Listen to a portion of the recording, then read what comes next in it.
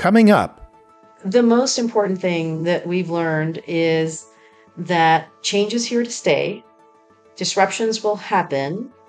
What is the world that I live in today requiring of me that is different?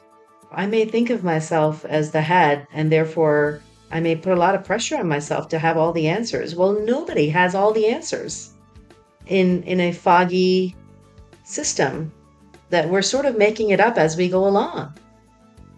And so what shifts do I need to make within myself first? Today on In Session, Leading the Judiciary, we explore how disruption will influence the future of work, creating opportunities for positive change. Author of Wired for Disruption, The 5 Shifts in Agility to Lead in the Future of Work, Hannah Enom says that we already have the skills we need to thrive through increasing uncertainty and upheaval. By understanding our biological reactions to disruption, we can become more agile to adapt, innovate, and move ourselves, our employees, and our organizations from survival mode to success. Hannah Enom founded Transformational Leadership Incorporated and has helped Fortune 500 organizations like Google, Coca-Cola, and Microsoft develop leaders who create cultures of innovation, trust, and inclusion. Hannah's 20-year career in leadership includes time as the Chief Marketing Officer for a $2 billion global business. Hannah earned her Bachelor of Business Administration from the University of Texas at Austin and her MBA from the Wharton School. Our host is Lori Murphy, Assistant Division Director for Executive Education at the FJC. Lori, take it away. Well, welcome, Hannah. We're so happy to have you. It's a pleasure for me to be here. You know, disruption is a scary word to many leaders. And I'd like you to help us understand what disruption means in the world of work and why leaders should embrace a future full of disruption. Well, let me start by saying, yes, it is a scary word. And it's scary because of our neurobiology, right? Disruption is an unanticipated change. And whenever we as humans experience unanticipated change, our spidey senses go off. And so we get into this fight-flight mode. We, as a species, survived because we had this spidey sense and respond. Our body, our brain responds to disruption. And coming back to your question about, disruption and what we can be doing in the face of the disruption of the pandemic and all the things that have happened as a result of that, I think it's really useful for us to view disruption as an opportunity to evolve.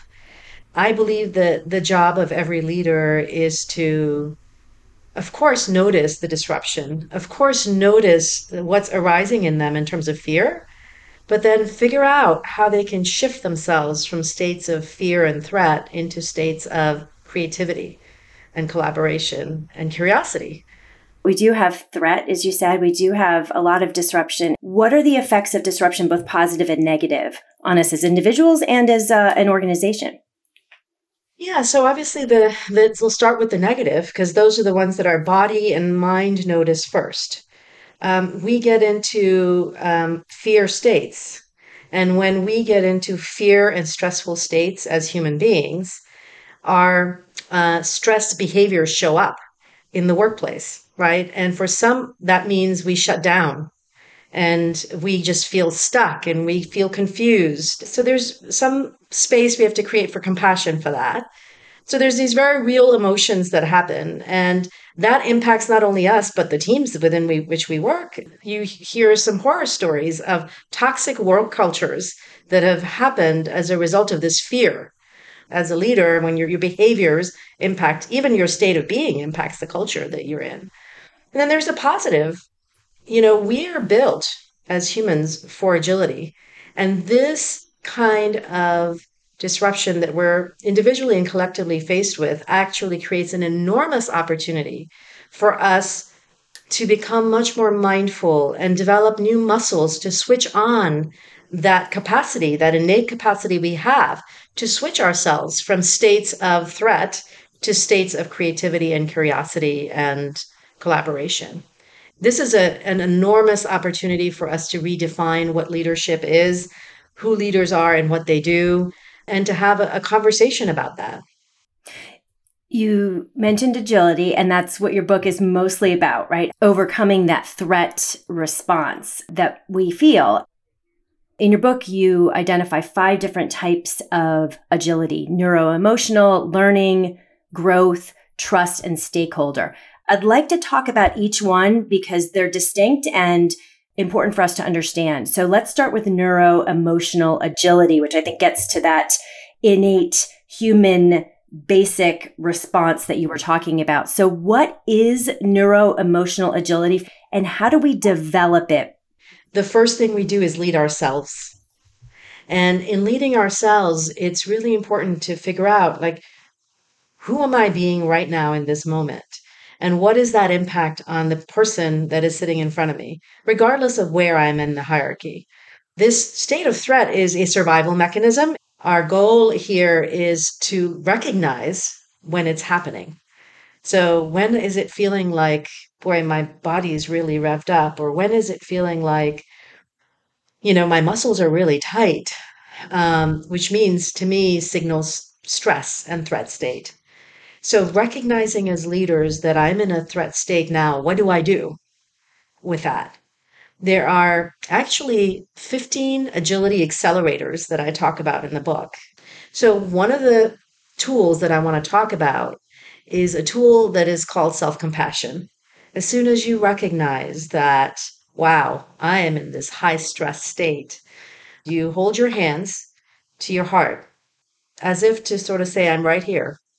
When you hold your hands to your heart, it can reassure your body that you're safe. And then you repeat to yourself, this is a difficult moment. Difficult moments are part of being human. May I be kind to myself? And just continuing to be with yourself in a really compassionate way have been proven in lots of research to help us be more resilient. It sounds like that's a way to get us a little bit, at least, out of that threat state and into a more productive, creative state. As you get calmer and more centered, that has an enormous benefit to your team. The other tool that I often share for neuroemotional agility is what I call the purpose accelerator. What is it that matters to us? As a leader, our job is to connect with our own purpose, but then also connect with what is this team that I am working on and what is a collective purpose that everybody can aspire toward that really energizes us. Because now we're no longer thinking of our threat state, but creating an aspiration or a dream that we want to make possible together. So neuro-emotional agility, we want to notice our threat state. We want to center ourselves. We want to connect with our purpose.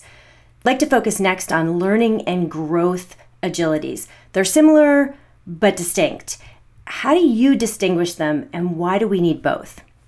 Yeah. So to me, learning agility is our capacity to learn, unlearn, and relearn, right? And within that, unlearning is what's so important. Unlearning is changing a mindset. There's this fantastic tool that I write about in the book. It's called the Cynefin Framework. And the Cynefin Framework actually shares, 4 different landscapes within which we exist and make decisions. There's sort of a simple and predictable landscape in which we're solving problems. 1 + 1 = 2. There's clarity. It's often, now automated, right? It doesn't require human intervention to solve those problems. Then there are complicated problems. And complicated problems are things that require a little bit more work. We might need some consultants to help us figure this thing out. It requires more thinking. Then there are complex problems. And complex problems often happen when the cause and effect aren't really known. So there's not really clarity, like how to solve the problem of hybrid work because it involves human beings. The cause and effect are there, but we can't really, our simple brains can't process it. In the same way as 1+1 = 2, there's no rules. And so when you're operating in complexity like that, it requires a change in mindset.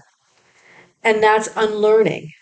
So where as a leader, I used to be able to work in a hierarchy and tell the people, here's what you need to do because I am the expert. Now it's like, it's like two different cars. It's one car is driving around on a highway that is really well lit and everything is clear. And then another car is driving in fog. You've got your headlights on, but you can't see. And that's what complex problems are. And in that, we need access to new forms of intelligence. We need a different mindset. We're not going to hurtle down that highway, right? We have to slow down. We have to sense. We have to notice. We have to ask the people in the back seat, what do you see? Here's what I'm seeing. And so it's a very different way of leading than in the past. And that's what we have to unlearn individually and collectively. We have to be able to lean on the systems that we're in and learn from others and start to get curious. That's what success looks like, because you're operating now in a foggy state rather than in a clear, well-lit state. So sticking with learning agility here for a moment, what impact do our biases have or our professional histories have on us being adept at unlearning and being agile? Yeah, so when I was writing the book, I was doing research on biases, and it seems that we collectively as human beings they've documented between 200 and 300 different biases we have. One of the most critical biases that is a trap when we get into complex situations is the bias to believe what I think. It's like, I'm the expert. Let me tell you, here's what I see. And by the way, there's also this bias, like if I'm a leader, I have to be the expert, right? There's an expectation that we put on ourselves. And people, quite frankly, are often promoted because they are good at the job below the official level of leader. Correct. So I am an excellent salesperson, right? And therefore I get promoted to be the sales leader. And so I've been promoted because I consider myself an expert, and the organization has validated that I'm an expert. And in complex situations, expertise, which is me deciding my point of view is really important and must be followed, will get you killed, right? Because you're not tapping into the expertise and the thinking and the seeing of others in the system that you're operating in. So it can give you a false sense of security. Which I think leads us to growth agility, which is really experimentation, letting others in the mix, bringing others in to solve these complex problems. So what does growth agility look like now that we understand a little bit more about learning agility? Yeah, growth agility is our ability to grow ourselves and others. So some of that is confronting our own biases and evolving ourselves to be more humble. So it's not just growth in the form of what do I know or what do I not know, but it's also growth in the form of how do I see their world? How do I see others? How can I help them grow themselves? If somebody has failed, because in complex situations, it's like failure is inevitable because there's no rules of the game yet, right? There's no playbook for this. So the way you create the playbook is by experimenting. And so how do I create a culture of experimentation? And how is it that I can create a safe space of psychological safety so that when somebody fails, they don't consider themselves a failure? We've just failed in this experiment. And now what did we learn? Let's celebrate that. And let's get on with the next experiment. That's hard, especially in an environment like ours, the judiciary, a very precedent-bound hierarchical organization where there are a lot of rules and expertise is really celebrated. What could experimentation look like in an environment like ours, where historically we have not always been good at allowing failure or celebrating failure? All that is for good reason. And so I think the first place to start is to slow down, to actually ask, what environment am I in right now for this challenge or problem or situation that I'm trying to address? Even having a conversation with the colleagues in the room to say, using the Cynefin framework, to say, what is this we're trying to solve for? Which kind of highway are we on right now? And then adjusting your approach to the kind of highway that you're on. What I hear you say is that that's another way we need to go against our perhaps innate way of working. How have leaders, in your experience, pivoted from, go, go, go to slowing down, given the demands on them for lots of decisions to be made, lots of problems to be solved, etc.? I think the short answer is not well enough, right? And that's the reason why we have the Great Resignation. That is the reason why so many of us are burned out. We're trying to run fast to catch up to the problem that is just out of reach. When we are slowing down, even in a foggy situation, we're able to see a little bit better than when we speed up. During the pandemic, I did a lot of talks on this book. I would start by asking one simple question. Name 2 emotions that you're feeling. And inevitably, it actually didn't matter which company, which function, which date. It was, I feel burned out, I feel exhausted, I feel tired. Hundreds of people. And I ask you, how many times as leaders, what a great opportunity for you to just simply check in. How are you feeling today? What can I do to support you? Instead, we rush to solving the problem. And one of the tools in the book I talk about is called the listening tool. It's 4 levels of listening. And we actually do this exercise on Zoom where we break out into breakout rooms. And within 6 minutes of 2 people sharing a challenge they have and the other person listening and then switching, I ask them the same 2 questions. How are you feeling? And the answers are completely different. I feel connected. I feel cared for. I feel curious. I feel relieved that I'm not the only one who's feeling like this. This is why slowing down is important.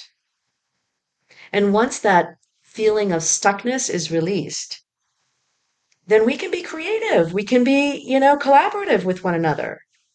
We can all be in the same boat. Sure, we're kind of hurtling down, right, this rapids, but we're in the same boat and we're traveling together. And there's a feeling of comfort and safety in that because I've got these teammates who've got my back and I've got theirs. Those of us who started to do this during this great time of disruption, during the pandemic, checking in on one another, it sounds like that's something we should continue to do as a way to sustain this growth agility, learning agility, our own neuro-emotional agility. Absolutely. I believe that the best leaders who have really created outstanding breakthroughs and will continue to create outstanding breakthroughs in times of disruption are leaders who know how to connect to themselves, leaders who know how to connect with others, and leaders who know how to connect collectively to purpose. I think that's our work and the evolution of leadership. A lot of what you're talking about really gets to a culture of trust. And I know another type of agility you talk about in your book is trust agility. And I was struck by This is a quote from your book. In high trust cultures, people are 9 times more likely to adapt to a new way of working. So how do you define a high trust culture? And beyond what you've already shared, what else can we do to help cultivate one? A lot of the way we see our work colleagues is as a way to get my goals met, which is what's really important to me, rather than seeing them as human beings that have their own desires and wishes and dreams and fears. And how do we get really curious about that person that's sitting in front of us? We have to sort of give up this desire for efficiency. Efficiency can be fantastic when you are on that highway that's clean and clear and you're going 100 miles an hour and things are great and visibility is good. But when you're in a foggy landscape, it's not the smartest thing to do. Hannah, you mentioned that disruption exacerbates already existing trust issues, and our biases encourage us to be more careful during times of uncertainty. How do we overcome those tendencies as leaders? Mindsets are basically habits, habitual ways of thinking and acting. But in this environment, in this new problem or challenge that I'm faced with, how is that going to serve me? And what do I need to be doing differently? I have to actually slow down to notice, or even just say, now let's slow down. Here's what I'm seeing. What are you seeing? What are the assumptions that we're making here? I had a very courageous client who is the head of HR in her organization actually decide that she was going to arrive at a meeting with 30 HR leaders and arrive and give herself 3 minutes of silence and others 3 minutes because they run from meeting to meeting to meeting to meeting. And they're not really here to make the decisions because they're thinking about something that happened over there and something that needs to happen in the future. And so allowing everybody to just arrive and be there together and calm themselves down was like a big act of courage. The last type of agility, Hannah, that you talk about is stakeholder agility. What that seems to mean is widening the lens on who can be co-creators with us.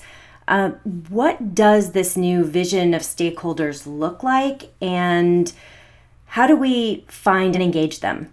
I wanted to talk about stakeholder agility because as we get into more sustainable impact, we're now starting to think about, wow, I've got to think about my clients, I've got to think about my employees, I've got to think about communities in which I operate.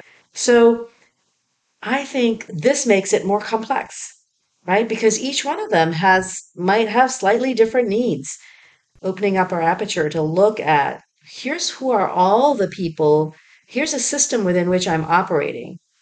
And what are the individual needs of each of these people? And how do I make sure that I understand and listen with empathy to what those needs are so that we can collectively move ourselves forward in a much more sustainable way?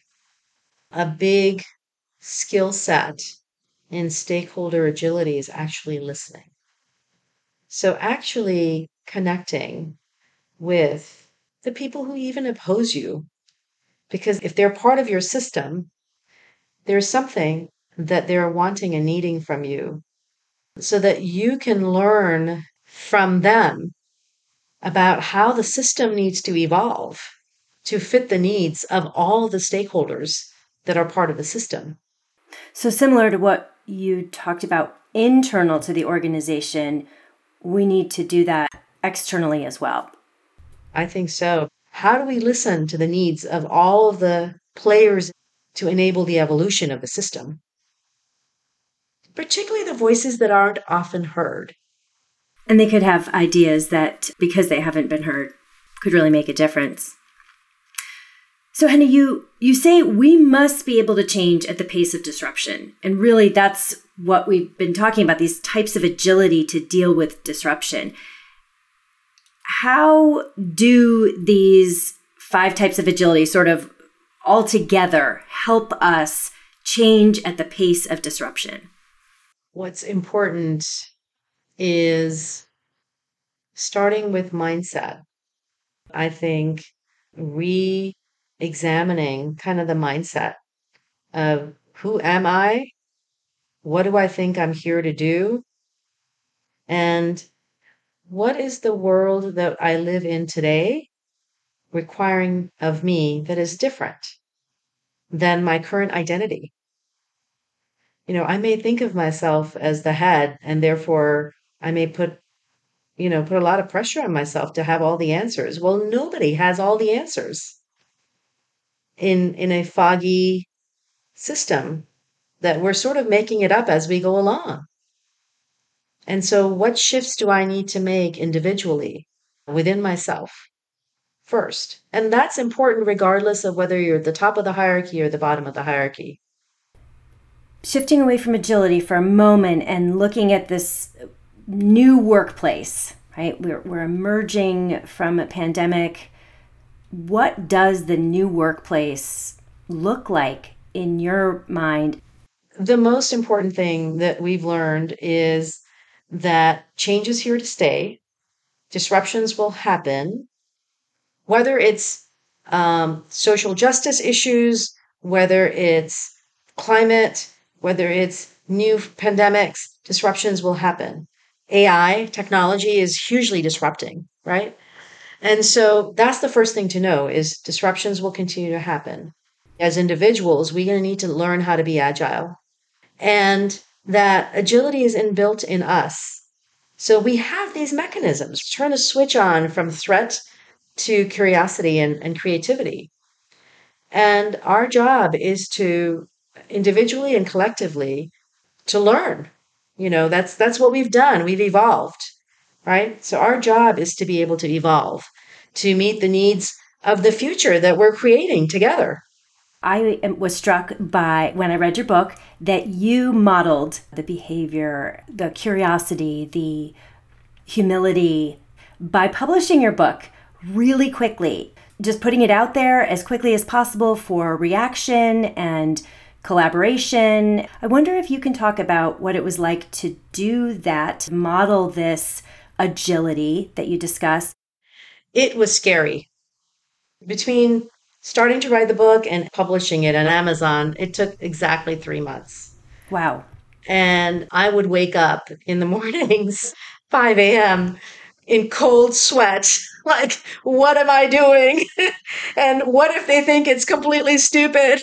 And who am I to, do this? And what I kept turning myself back to is my purpose. I wanted to practice what I wrote about, which is, yes, there is fear and doubt and stress. And yes, it's possible to move ourselves from that to the purpose and to also say, look, this isn't the final word and that we're figuring this out as we go along. But here's my contribution to what we're figuring out. So, Henna, what else would you like to share with us today? I want to share that everything that you need to navigate disruption is within you. We're built for this, and we know how to navigate it. And when we dip into our humanity, not just our rational brains, but our hearts, the power of purpose, the connection that we feel when we really connect with one another, we as a species can create a sustainable experience of life on this planet. Where can we learn more about you and your work? I think the best place to go is actually to go try out the agility quiz on my website. It's at www.transformleaders.tv, as in television. And please find me on LinkedIn. If you listen to this and it intrigued you, please connect with me. And importantly, if you have some feedback for me on the book, please reach out to me. Excellent. Well, Henna, it was an absolute pleasure to talk to you today. I'm going to be putting my hands over my heart and taking some deep breaths and slowing down. And I have you to thank for that. Thank you, Lori. Thanks, Lori, and thanks to our listening audience.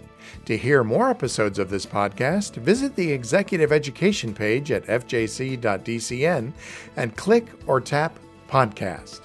You can also search for and subscribe to this podcast on your mobile device. In Session, Leading the Judiciary is produced by Shelley Easter. Our program is supported by Angela Long, Anna Glashkova, and the entire studio and live production team. Thanks for listening. Until next time. This podcast was produced at U.S. taxpayer expense.